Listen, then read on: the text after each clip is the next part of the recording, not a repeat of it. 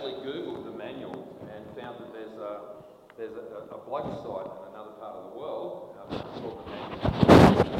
Anyway, we'll leave that for another day. But we've got a whole bunch of copies of this. It's a great book. Anyone here read it? Yeah? No. Good. It's a good number of you. And I'm sure you'd agree with me that it's a very stimulating book, encouraging book, and very practical in terms of things that we can be doing. We've got a box of them tonight only at 40% off the normal price, so $15 just for tonight. And you'd be welcome to buy them with either cash or with credit card after the talk tonight. And Al asked me to say that he doesn't get royalties from this. It's not a book tour that Al's on. This is just an opportunity for us to dig into some stuff that's worthwhile. So I'm going to spend a few minutes introducing you to Al.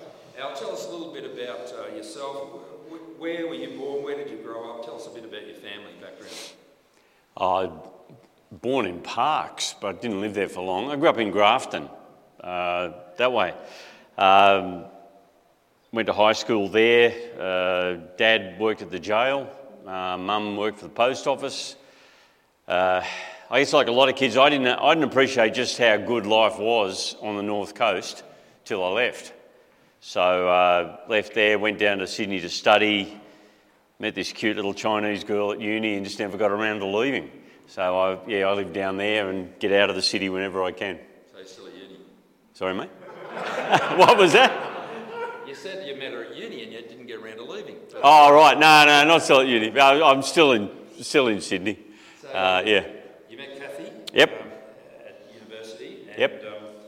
What did you study at uni and where did that lead you work-wise? Studied marketing and wanted to go out in the business world, make a whole lot of money, that sort of thing. So I worked in that probably 3 years. Loved it. I became a Christian at university. God in His kindness put me in a room. Are we recording this? We can delete it later. Yeah, I was just going to say, my mum dragged me along to a really strict little Presbyterian church when I was a kid. And I went because I loved my mum, she was a real sweetie, but I couldn't wait to escape. And so I've escaped to the big city, and then God put me in this residential college right beside this other young bloke who's the first Christian bloke I've met my age. And I was really impressed with how he lived. Like, I was doing all sorts of stupid stuff. I think sin is a better word for it. And Bryson, I was so impressed with how he treated people. So when he invited me to come along and hear the Bible taught by the chaplain there, Philip Jensen, I said, yeah, all right, mate, I will. So that happened at the end of university. And then I worked in the business world for, 3 years. And that same bloke, Philip Jensen, put his big hand on my shoulder and said, how about you give up your job and come do like an apprenticeship for Christian ministry? And I told him no the first year because I still wanted the money and the career. But he asked me again the next year. I said, yeah.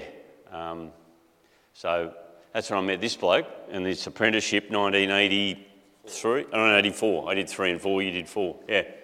So I'm just going back a bit to when you met this fellow called Bryson. Yep. What was it that persuaded you? Like you were aware of Christianity, your mum had taken you along to church and stuff like that, but you didn't want to have anything to do with it. What persuaded you to change your mind about that? He actually seemed like he enjoyed it instead of it being the fun police. Yeah. That made me listen. Yeah. I thought, okay. So, and then you hear the Bible taught and you realise actually Jesus came to give us life, not suck the joy out of life. That was the main kind of light switched on, I think. Yeah. So, yeah, and he also treated people really well. And I did and wasn't. And, he treated people with respect. That was really impressed me. So you went from marketing to do an apprenticeship to be a minister. That's a pretty dramatic change. Just a better product, mate. Yeah. I was selling paint to panel beaters who didn't want it, so yeah, if your heart's in the product and you reckon it's really going to last, makes a difference. Yeah. Presumably, you decided through that apprenticeship this was for you. You went off to Bible college. Yep. You're married at this stage. You've got some kids. Yeah, got 4 kids. 4 kids. Last one, I got my son. I did the wedding for my son in November. We got him married. Yeah, got that over the line.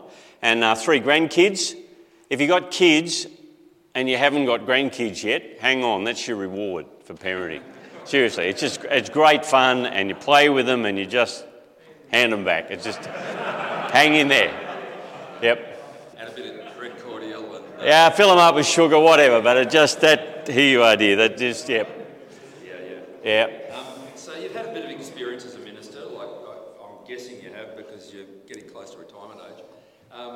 What sorts of ministries have you been involved in? Oh, yeah, I did. When I first finished college, worked at Mount Druitt for 3 years. That was good. I worked at University of New South Wales, the student church there, for 10 years or so. Was in. I was an Anglican bishop for a while.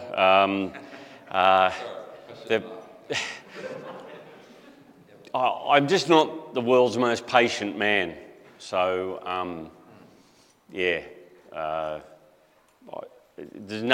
just, wrong man in the wrong job. I just found myself being cranky all the time with people and bureaucracies and stuff, and I thought, time to leave before I'm in the bell tower shooting people. So I left before anyone got hurt. Just on that, shooting people, what recreational activities do you love and enjoy? I got a prenup agreement with Kathy that I just head off for a week or so each year and help the environment by shooting a few feral pigs. So that's, pigs are my favourite animal. Yeah.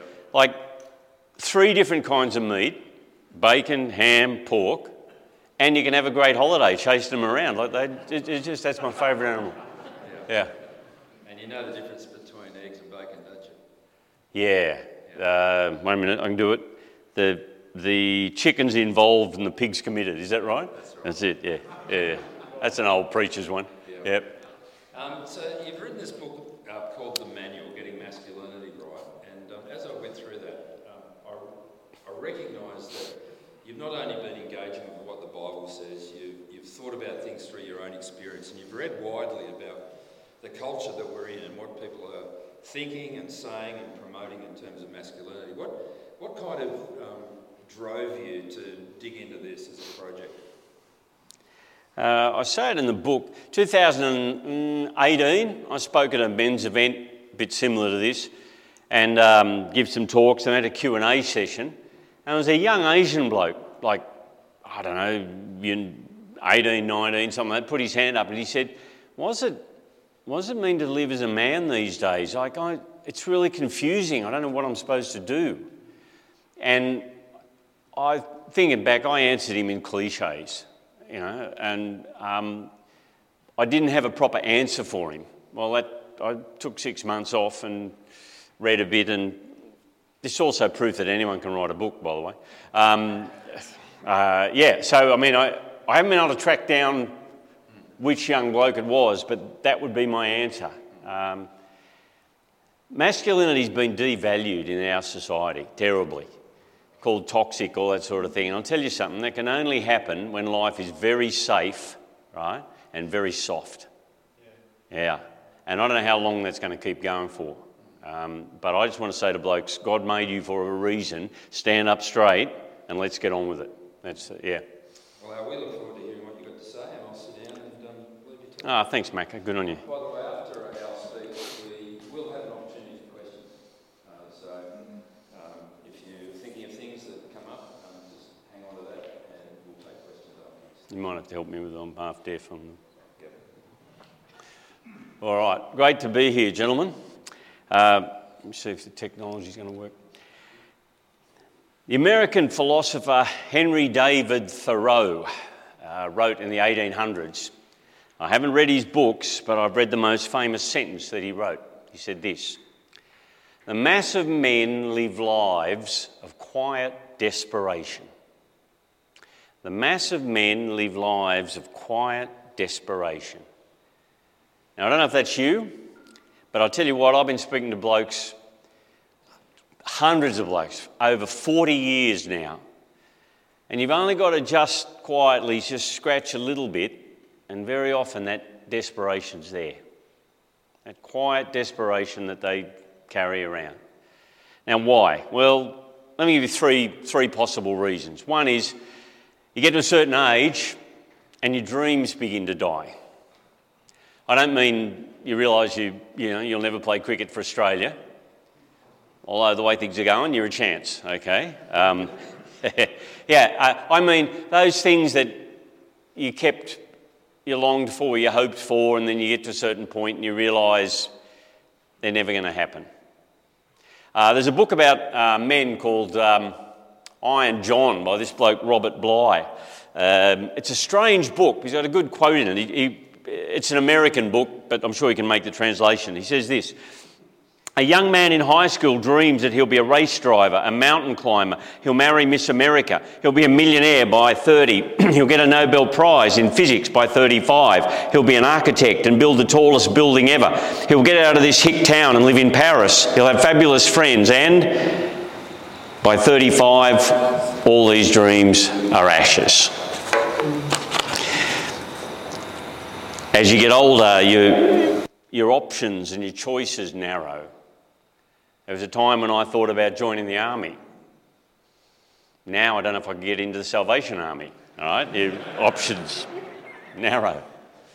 So if you get to a certain age, your dreams begin to die. Or another second reason, that's the heartache we carry around. I don't know anybody who's got to kind of midlife and doesn't have major heartache in their life. And that might be a divorce, a marriage that didn't work out. It might be kids that you got them and you don't want them, or you want them and you can't have them, or it might be an illness. It might be the thing that you carry around, the sickness, or someone you love, or it might be a business that didn't work out, or it might be this heartache that we carry around. But I'll tell you the one that's really common, third one, is Groundhog Day. Now, no one puts their hand up at Med's thing, so I know that. But could you just nod if you've seen the movie Groundhog Day with Bill Murray? Yeah? Does it ring a bell? If you haven't seen it, you ought to watch it. It's probably 20 years old now. It's a great show. Bill Murray plays this American reporter. Andie MacDowell's the kind of romantic interest. She's this beautiful girl. And he gets sent to this little hick town in the middle of America where they have this ceremony where the groundhog comes out, and if it casts a shadow, it's going to do something with winter or whatever. And he gets stuck in this loop, and he lives the same day, Groundhog Day, again and again and again and again, hundreds of times. And it starts to go crazy with it. And you know what? You get to a certain age, and that's what life starts to be like. You just think, Groundhog Day, again and again, and the same things start to happen, and you get bored. Right? And I don't care who you are or where you are or what you do, you're going to get bored. We took our kids to Magic Mountain in America, the world's biggest roller coaster park. Whoa, great! And the staff, bored. All right? Yeah, it doesn't matter what you do. I went on a fishing trip up to Darwin, and this bloke took us out on the Adelaide River, and they got crocodiles on either side of the bank, and my daughter's pulling in fish, and she caught a good barramundi, and I caught a salmon, and the fishing guide, bored out of it. Like, he got to the end of the day, so time to go home. Boring. But I tell you what I manage that's logically impossible. I manage to be bored and stressed at the same time. And I bet you can manage it too. Right? You're bored with what you're doing, not this again, and you're stressed about it at the same time. So, aren't you glad you came along tonight? Your dreams are dying, you've got heartache, and Groundhog Day, and you'll be bored and you'll be stressed at the same time. Yeah? Well, what's the answer? Well, I'll tell you the answer. That get rid of all of that is become a Christian.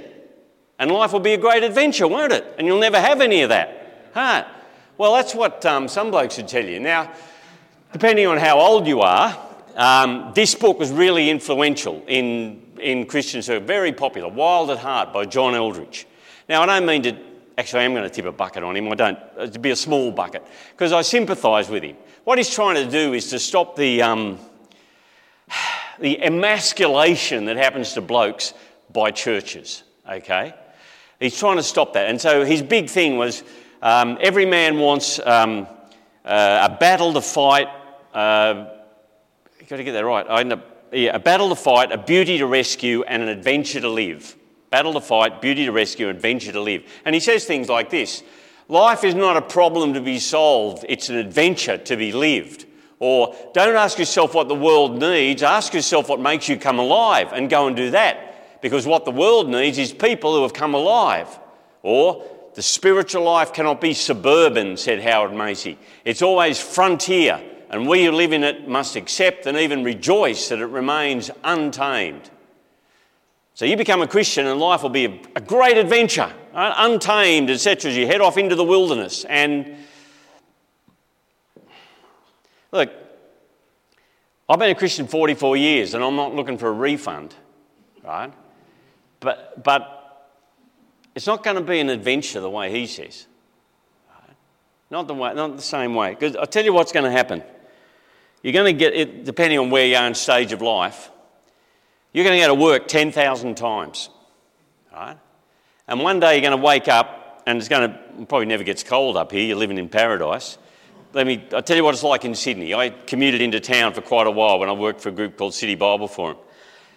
You wake up, and it's commute number 7,248. All right? Monday morning, you know what that's like. And you go out and you get in the car, or these poor people down there, they get in the train, and you get in the train and the windows are fogged up and it's cold and everyone's standing there with a 1,000-yard stare, right? And they're thinking, please kill me. 7,240, only 3,000 to go or whatever. And did you know what the Christian bloke's thinking? The Christian bloke's thinking, woohoo, this is an adventure. No, he's not. He's thinking, this seems like Groundhog Day. And I'm stressed and I'm bored. And it might be like that too as you get in the car, 7,248, and you drive to work. Or maybe you're retired and life's pretty quiet. Because, gentlemen, there'll come a time when the phone doesn't ring and you're looking for emails, it's going to be quiet.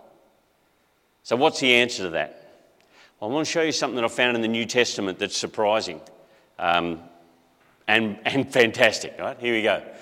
From the book of Colossians. Now, if you're not used to the Bible, the New Testament is the stories of Jesus, Matthew, Mark, Luke and John, and then a history of the early church, and then a whole lot of letters that the Christian leaders, Paul, Peter, James and others, wrote to people who'd become followers of Jesus and how to live that life, how to live that out. Now, the Apostle Paul writes to the Christians in Colossae. Colossae is a little town, well, now it's kind of an archaeological dig in modern-day Turkey. Paul had never been to Colossae. They'd become followers of Jesus through one of their own who heard the message and took it back to Colossae. But let me show you what it is that he says to them, and I'll show you something particularly that should jump out to blokes. He says this as he writes to the Christians. For this reason, since the day we heard about you, we've not stopped praying for you. Right, good. What does he pray for them? We continually ask God to fill you with the knowledge of his will through all wisdom and understanding that the Spirit gives. So he wants the Spirit of God to give them understanding, of the will of God, so they know how to live. Why? So you know how to live. Why? So verse 10, so that you may live a life worthy of the Lord and please him in every way. So wisdom, so you can live a life worthy of the Lord, please the Lord Jesus, bearing fruit, particularly about character and action, bearing fruit in every good work, growing in the knowledge of God. So there's the work of the Spirit of God, right? To know the will of God, to be able to live the right way, live a life worthy of the Lord. Then he says, being strengthened with all power according to his glorious might, so that you may have great... So he's saying, I'm praying that the power of God will be at work in your life. Right? I mean, the power, like you notice, his glorious might. The power of God will be at work in their life, so they'll have great... What would he say? Well...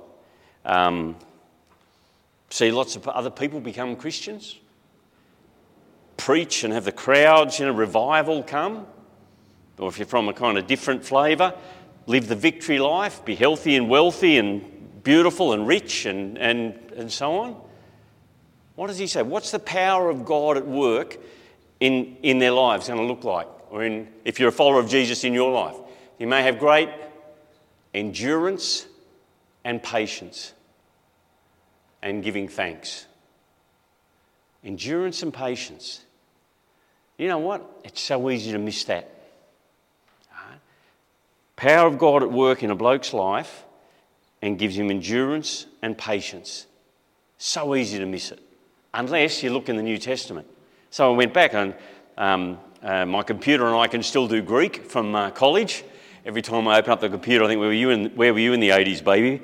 But I looked it up. The word for patience, 23 times in the New Testament. Endurance, 32 times. And almost always it's about being patient as you wait for Jesus to return, and endurance is just keep on going. Right? Keep on going. But you know what? Unless you're looking for it, it's easy to miss it. Why? Because those blokes just keep turning up. They keep showing up. They keep doing what they're meant to do. They do it with endurance and patience. All right, now, just leave that over here for me, okay? We'll come back to that in a second. I want to ask you, talking to a room full of blokes, I want to ask you, what's the difference between boys and men? When we look boys and men, it's not whether you shave your face or your head or whatever. It's not the car you drive. It's not how much grog you can drink. It's not how much you can bench press. I'll tell you what it is. And I reckon Steve Biddulph, he's an Aussie author, lives in Tasmania. He wrote a book, The New Manhood, which is a pretty good book.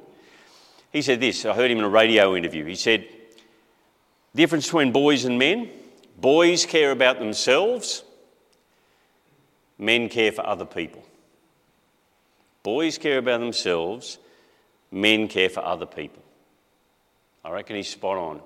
And I reckon I've met 18-year-old men and I know 50-year-old boys. It's all about who you care about. Or, I don't know if you're aware of Jordan Peterson, Canadian psychologist.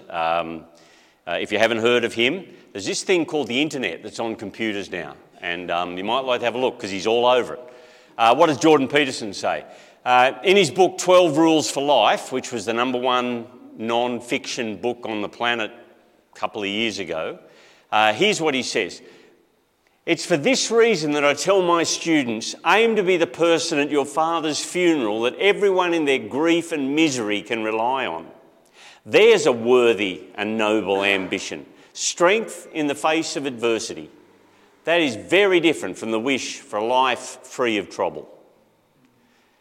And his basic message is, life is hard, get your act together and make life better for the people around you.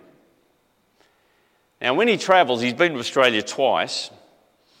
I'll tell you who shows up to his lectures is young men, because they resonate to that. The idea of get your life together, make life better for the people around you. Now, I reckon that's the essence of healthy masculinity, that you're actually prepared to step up and use the power that you have, and you have power to make life for the people you care about. You can massively affect the lives of those around you. So step up, take responsibility and make life better. But if you put those two halves together, right, endurance and patience and Groundhog Day and making life better for the people around you, taking that responsibility, how do you do that?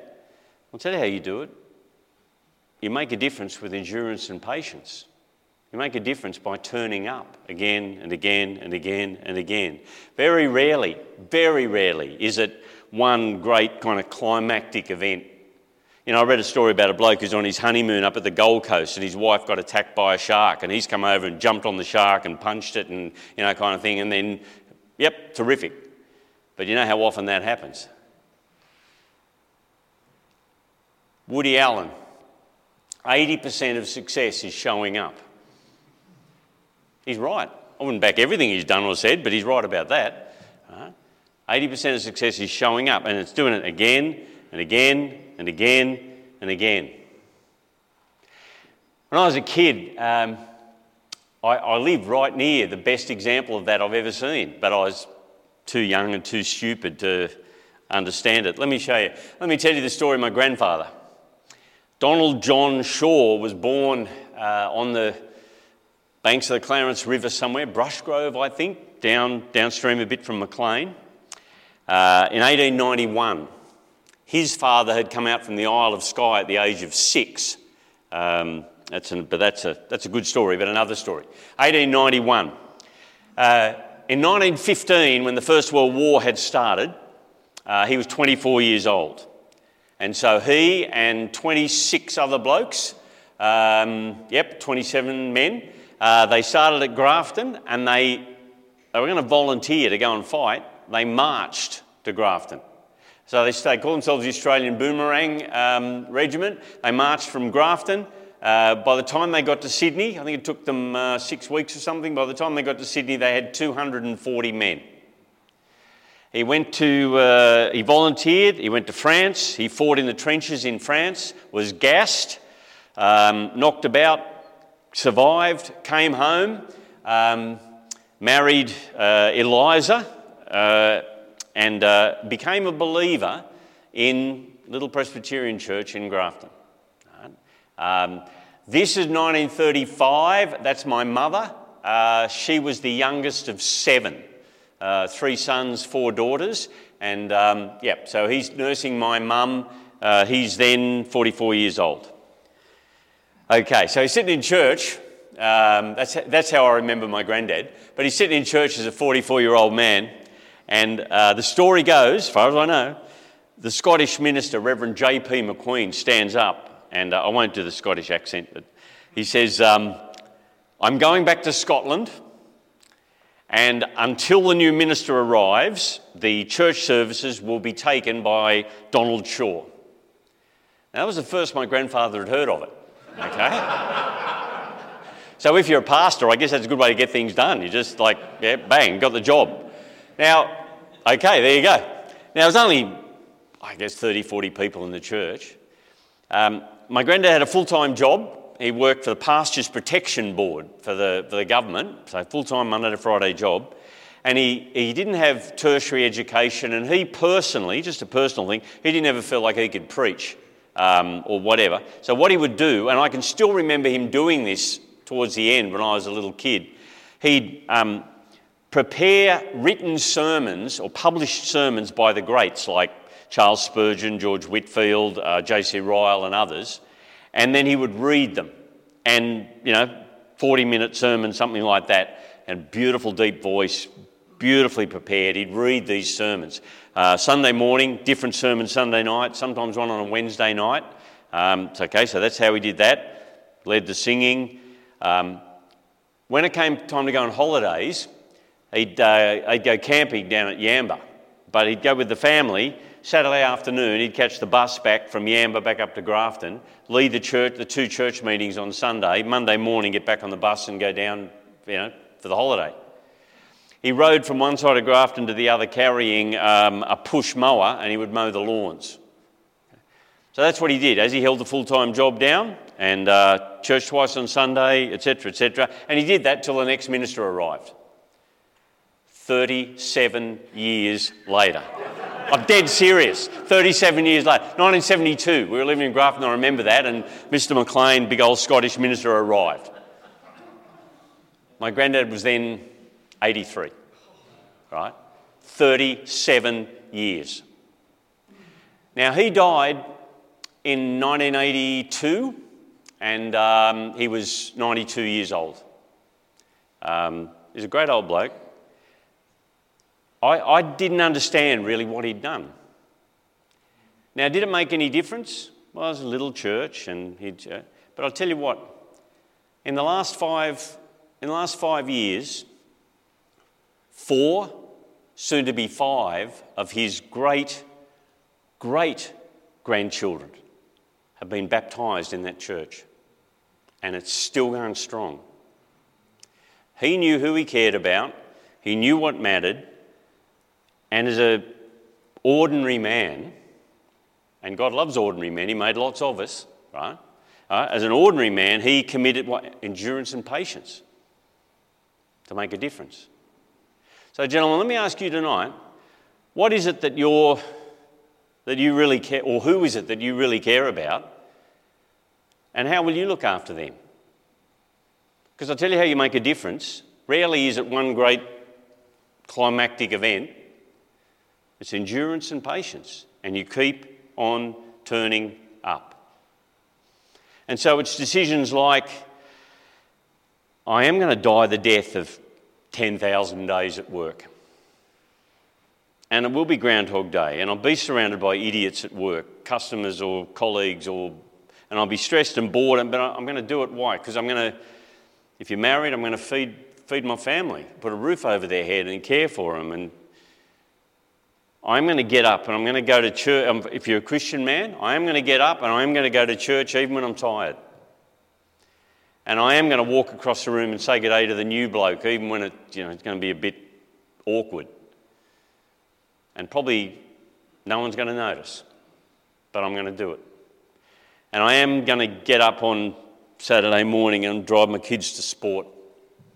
All right, I'm going to keep turning up. Or if you haven't got wife and kids, I'm going to commit myself to a group of people and I'm going to make a difference for them. But it's turning up. And my meagre achievements. I met Kathy at university. She's a beautiful Chinese lady. So are her parents. Chinese, not surprisingly, I guess. And they're really very successful business people, like business and money and properties and all that sort of thing. And she's the only daughter. She's got two older and one younger, three brothers. She's the only daughter. And they were so happy to see me, blonde buffhead from the bush, that they told Kathy she could have an around-the-world trip to anywhere she wanted for as long as she wanted, as long as I didn't go. As I look back, completely fair enough. I got three daughters as well, completely fair enough. But, okay, so,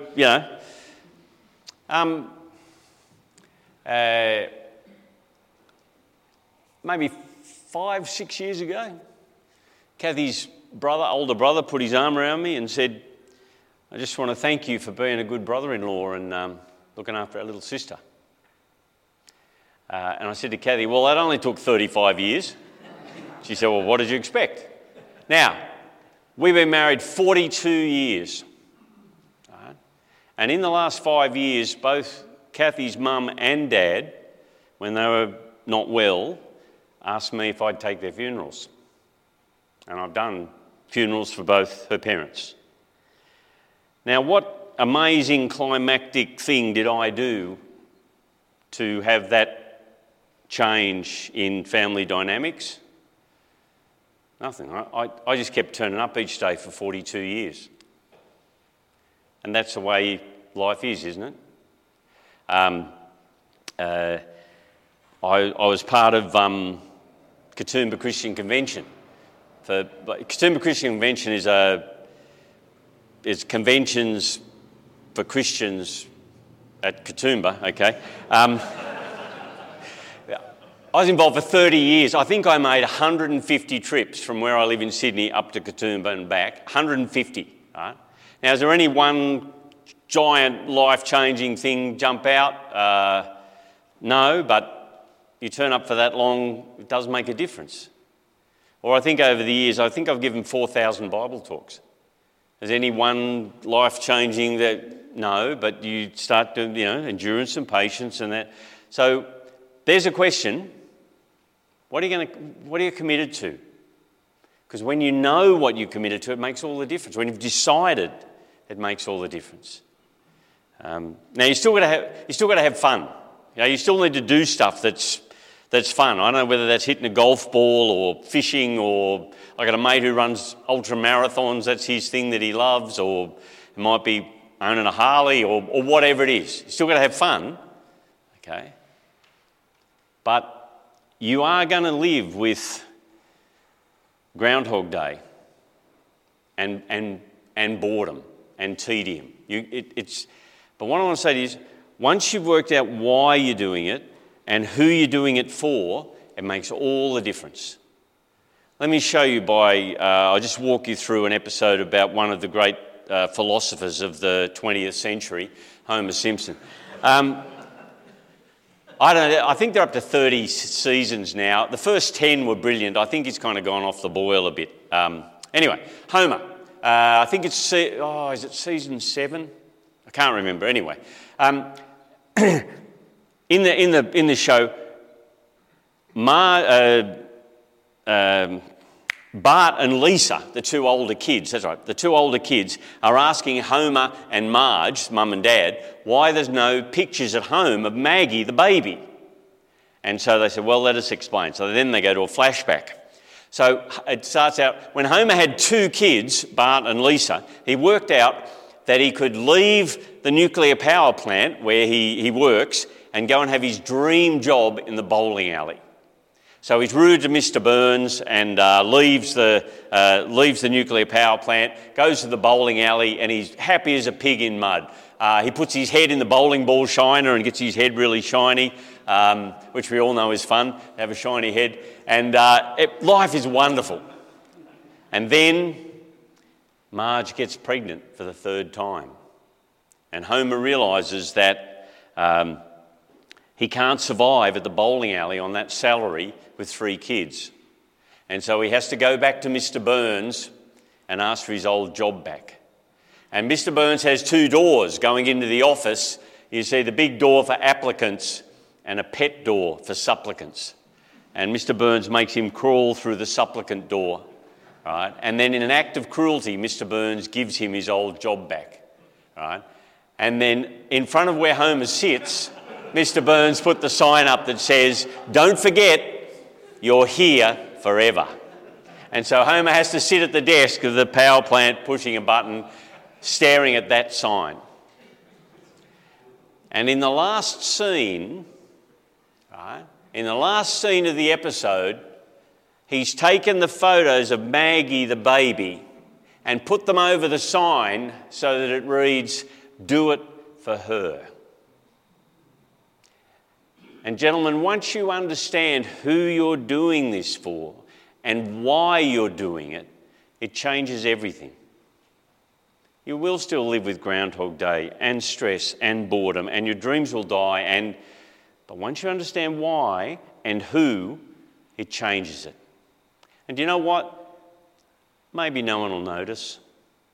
Maybe no one will notice.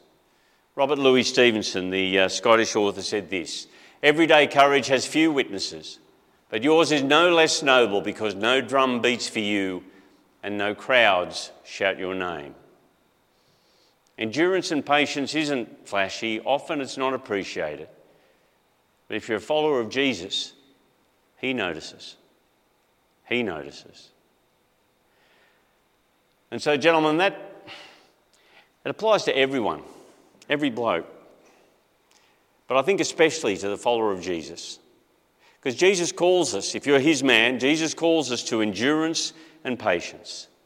And I've been following him day by day, shuffling along 44 years, maybe longer if he gives me more time. And for the Christian man, that endurance and patience has value into eternity. Not only looking after the people that you care about, but also with your mates, with your relatives who don't follow Jesus yet. It's that endurance and patience of following him that when you do eventually get the chance to speak, it gives your words authority. And if you're not a follower of Jesus yet, we're wired up to want purpose and meaning in life. That's what we look for. And to know him is to know your Creator, and to know forgiveness, and to know hope. And if you're not sure about that, you've come along with a mate or the pastor, you can start to find out more. Endurance and patience. That's it, Macca.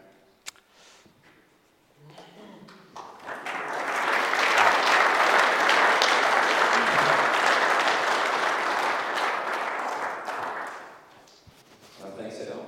And I will open it up for questions. Tim, do you know my phone number?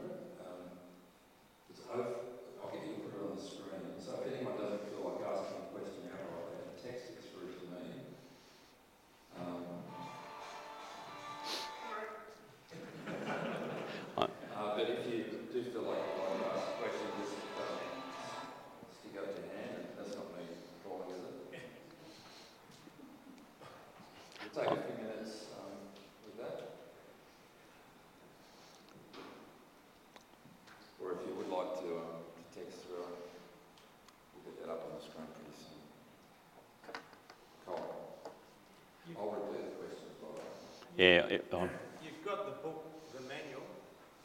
Have you got automatic? It might be the sequel. It might be the sequel.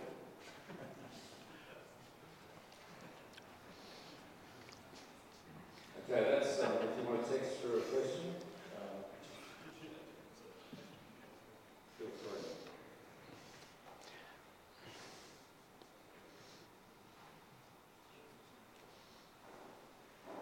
Yeah, Nada. I don't really know what the question is, but I work with a lot of adolescents in mental health, and I think with all the kids that we see, not many of them have a present father. I'd say none of them have a present father. And I think this idea of in our culture there is no rites of passage. I don't know how much reading you've done on like rites of passage or what that looks like, and I don't know what like. Yeah. Yep. About present fathers. Yeah, Nada's saying he works with a lot of youth who don't have fathers in their lives. Yeah. And they don't have a kind of a rite of passage to enter into manhood. Yep. Have you done much reading on that? And Yes. Obviously, I think at least a lot of dysfunction or just. Yep. Farrell and Gray, The Boy Crisis, their book, it's an American book, but they have, from memory, 50, 60 pages of studies showing the positive effects of having fathers present and the flip side, the negative effect of not having fathers. And there's just, there's a huge percentage of the difference. Are you likely to end up in prison? Drug addicted? Are you likely to be employed? Are you likely to finish school? Dads just make all of the difference. And so what's the message? If you're a dad, mostly you need to be around. Be around. The interesting book called Adam's Return by, I've just gone blank on the... it's about chapter 4 or 5 in the book where he talks about initiation ceremonies. And what's his name? He's a Franciscan priest. Richard, thank you. Yeah, Richard Rohr writes about, he said he studied, he doesn't say how exactly, he studied all these traditional societies. And there were 5 common factors that that boys had to learn before they could become useful men. Life is hard. Your life's not about you. You're not that important. You're not in control, and you're going to die. Those 5 happy messages. And until a young man learns those, he's not going to be useful. Now, he talks about in all of those cultures, they had a kind of initiation ceremonies. We've lost that. And what we do have is stupid things like getting blokes drunk or whatever. And so I've written about those 5 truths. I'm just not sure what we do. Can we replace those initiation things? I think that boat's sailed. But we do need older men to care for younger ones and to teach them and mentor them. I'm not Einstein or whatever, but I've got more young blokes who want to meet with me than I can kind of cope with. And there's a book out there called Father Hunger, and that is some of that. So if you're an older bloke, especially in a Christian community, to take an interest in the young blokes. And I'll tell you what, if that's not there, they'll go looking elsewhere. And that's why you've got that idiot Andrew Tate. He's got thousands of followers on TikTok or Twitter and Instagram or what. Now, if you don't know who Andrew Tate is, it's probably a good thing, but he's just this useless, misogynist twerp. But there's all these young men following him. On the positive side, Jordan Peterson's got a positive message, and he's got thousands of young men following him. So they're out there looking. You're absolutely right. Yep. Got a quick couple of questions through it. Yeah. First one, what do you say to the believer who says that just enduring is not living an abundant life? It's not only endurance, right? And so the New Testament will talk about joy and love and hope and etc. But you're going to need endurance, okay? And abundant life, sure. Jesus says in John 10:10, I've come that they may have life and have it abundantly. But I tell you, the other promise Jesus says is you're going to have a hard time. There'll be hard times. You will have you will suffer as a Christian. And if you're not expecting to need endurance and patience, if you're not expecting that, it's going to knock you over. And so if you haven't had suffering yet as a Christian, that's great. But it's on the way. And you're going to need endurance and patience. That's not the only thing, joy, love, hope, etc. But you do need endurance. 32 times in the New Testament. Another question. Do you think that there's a time to break out of Groundhog Day, take a risk and make changes to improve your circumstances? How do you identify those key moments? Yes, there is a time to do that. And, don't die wondering is what I tried to teach my kids. When, it's harder in the hypothetical. I mean, you've got to balance your responsibilities and being able to look after people and care for people. And sure, there's time to take risks and make change. But I guarantee the big change you make and then you go and do whatever it is that you really love, it'll be Groundhog Day eventually. Go and look at the bloke who started the fishing shop because he loved fishing. He's sitting behind the counter not going fishing. Right? Same as the bloke who starts the golf shop because he loves golf. Well, he's in the shop not playing golf. So it's going to, sure, make changes, do that kind of thing, be wise, look after the people you're meant to. But I think boredom and repetitiveness in a way is just a fact of life. A more personal question now. In your book, you talk of being choked out by Groundhog Day. I totally relate to that, he says. I'm going crazier every day in my boring job. You spoke tonight of God giving us his strength to endure and to be patient.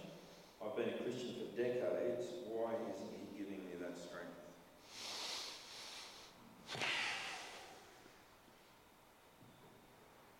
Not sure I want to give a cliched answer to that one, Macca. It does sound like, though, whoever's written that has had strength, have stayed and stuck it out. But it's probably not wrong to look for changes, etc.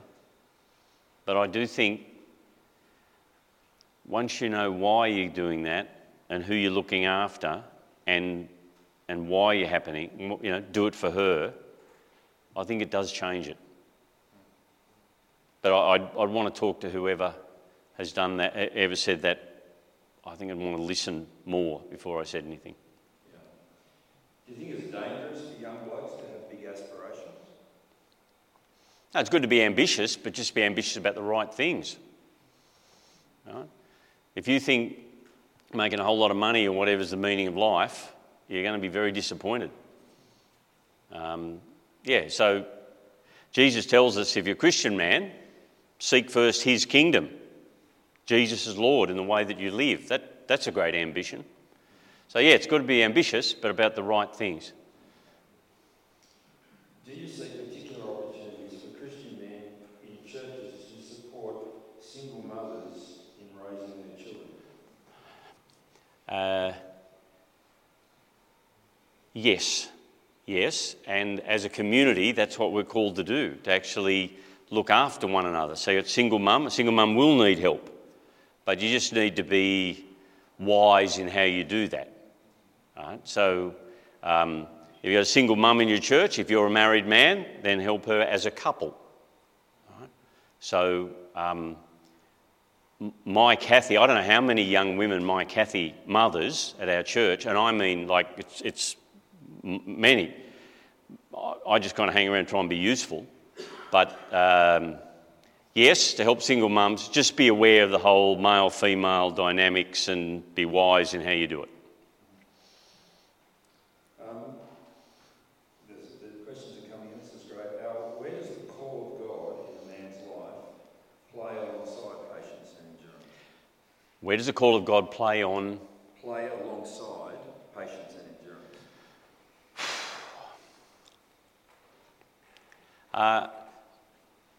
My reading of the New Testament is that the idea of the call of God is that you're called to follow Jesus. rather than called to a particular job or a particular place necessarily. And so you're called to follow Jesus, and then I think it's a matter then of asking for God's wisdom as you work out where you can be most productive in serving Jesus. Okay? And then how will you do that? Well, Paul prays that as you're wise, understand the will of God, as you live a life that honours him, that God will give you endurance and patience as you do that. I guess part of what I'm just saying is we easily see the flashy and the charismatic, the great preacher, the great intellect, the great musician, etc. You see that as a gift of God. You know, if someone's a great musician, that is a gift from God that he did not give me. It's easy to see that. It's easy to miss endurance and patience. It's easy to miss the man that does 37 years of reading Charles Spurgeon's sermons week by week to a little group of people. But there's the power of God at work. Like you, Al, this is not me, this is what's written. Like you, I have 3 daughters. Do you have any particular words for fathers of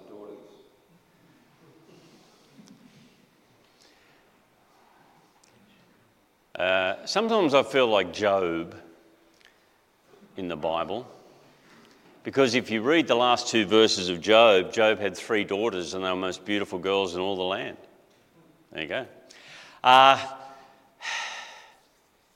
Daughters need their dads around as a role model for the kind of man that they should be looking to, and so that they can feel safe with men. And so I think one of the main thing is, dads, be around for your daughters. Be that man who loves them and makes them feel good about themselves, and is that positive, safe presence in their life. Right? Yeah. And also, assuming you're married as well, like you're together with your wife, ask her what's going on half the time. Right? I've asked before about what to do if you've got 3 daughters. Yep. And 2 men said, "Stop now." I had a son for the 4th. Yeah. Well, I mean, there's plenty of times we're sitting there, and I got great girls. We raised them. They are strong-minded, independent young women. But as they were growing up, pretty regularly we're having a meal or something, and one of them would scream and run out of the room. And I'd say to Kathy, "What just happened?" And she'd just shake her head, say, "I don't know." Be around, love them, care for them. Try and understand them. Yeah. Another question. I've not spent a great deal of time getting to know my children through most of their lives. Now that they're adults, are there things that you think I can do to improve them?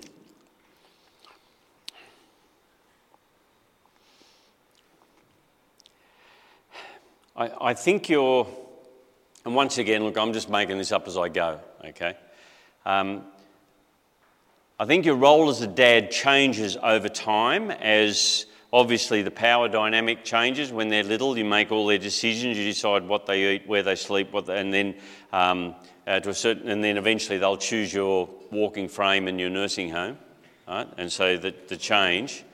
So once they're young adults, you're becoming more of a life coach, I think, and be careful with advice. I generally try not to give advice unless it's asked for, and that's listening, making suggestions, turning up, trying to arrange time with them, that sort of thing. And so my guess would be just turning up, encouraging them, treating them like young adults, and once again, it's kind of time to try and build. I don't know how bad the relationship is, so, or if there's problems there, but mostly that's trying to have just time together without demanding too much, I think.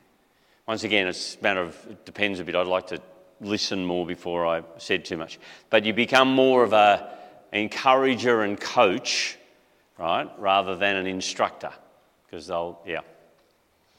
and they do need encouragement when they're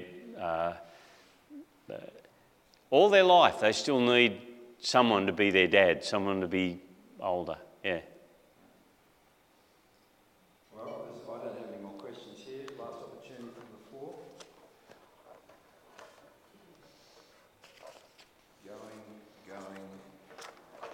Gone. Gone. Let's thank Al again for... Oh.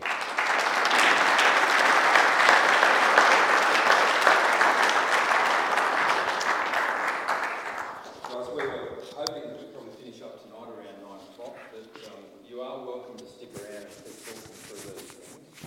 I'm sure that as I look around this room, there's people across the whole spectrum of ages, background, experience and so on. And it would be good just to be catching up and talking around the topic of what it means to be a man, what that means in your circumstances, with your relationships, your work, your family, your church and so on. And hopefully there'll be conversations that continue well beyond tonight, where we can be spurring each other on as Christian men. I want to thank you for coming. There is plenty more drinks and stuff outside. Feel free to hang around. There's also copies of Al's book, and they'll be on sale at the door